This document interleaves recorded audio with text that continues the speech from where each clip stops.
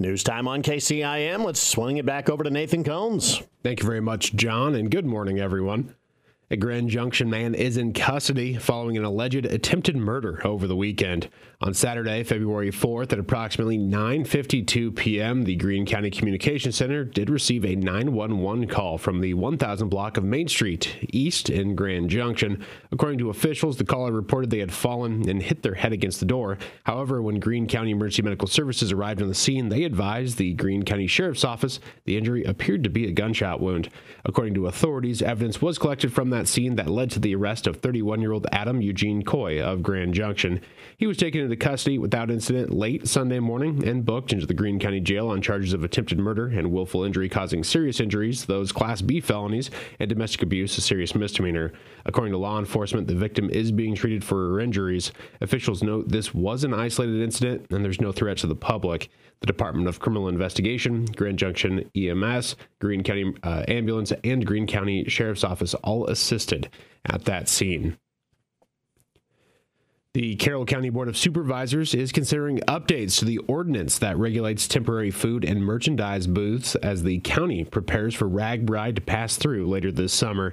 The ordinance specifically applies to vendors intending to operate within the county when an estimated 20,000 riders travel to Carroll on July 24th and depart for Ames the following morning. Supervisors Scott Johnson and Gene Miners note these regulations would apply to areas outside of local city limits. This affects Mount Carmel, Maple River, and Roselle only. Would that be correct, Gene? Yeah, it would also include out in rural areas. I think this was set up basically so that the people that would set up any stands out in rural areas would be licensed. The last time that ordinance was updated was in 2018 when RAGBRAI passed through the county. This year will be different, with Carroll serving as an overnight stop on the route. The existing language requires vendors to apply for a permit through the county and provide proof of adequate insurance and necessary licenses and permits. The board agreed the existing ordinance seems sufficient, but the dates contained within would need to be updated to include July 24th and 25th to account for riders leaving that morning. Neil Bach, who served as a supervisor in 2018, urged the board to protect the county from potential lawsuits later on. Well, I know that a neighboring county is wrong, and there's some litigation when RAGBRAI went through. Although I do welcome RAGBRAI to Carroll County, I want to make sure that our county attorney feels we're well protected against any litigation should anything happen.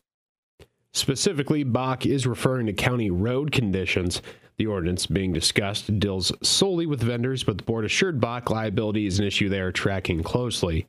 The full RAGBRAI route is not expected to be released for nearly 2 months, but Johnson says the county is directly involved in the planning process, and that begins today.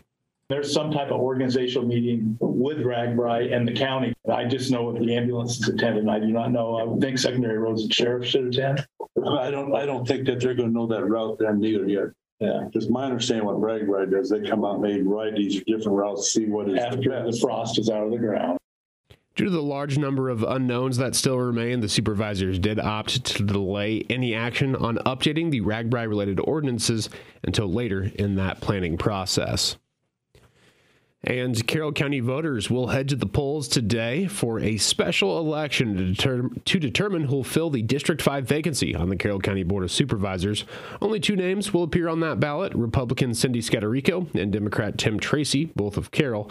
Candidates are required to live within their respective districts, and in this case, that is the northeastern quarter of the city of Carroll. However, eligible voters from the entire county can participate in today's election. Polls open at 7 o'clock at 11 sites throughout the county, and they'll be accepting ballots until 8 o'clock tonight.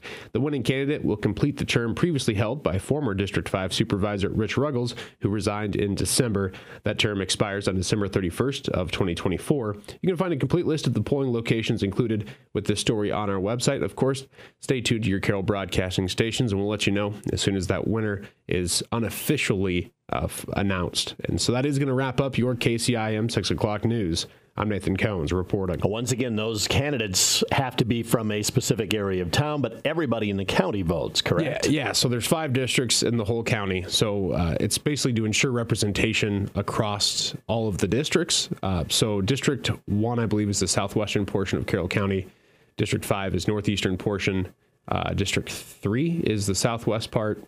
District 2 is the north. You get the idea. And there's a map on the Carroll County Auditor's Office page. But yeah, so they have to live in there, but it's not like a congressional district where you have to live in the district to vote for them, right? The candidate just has to live there. Yeah, that's a little different for that one for the supervisor. So we'll find out later on tonight who is going to fill that seat. Once again, thank you, Nathan, for the news update.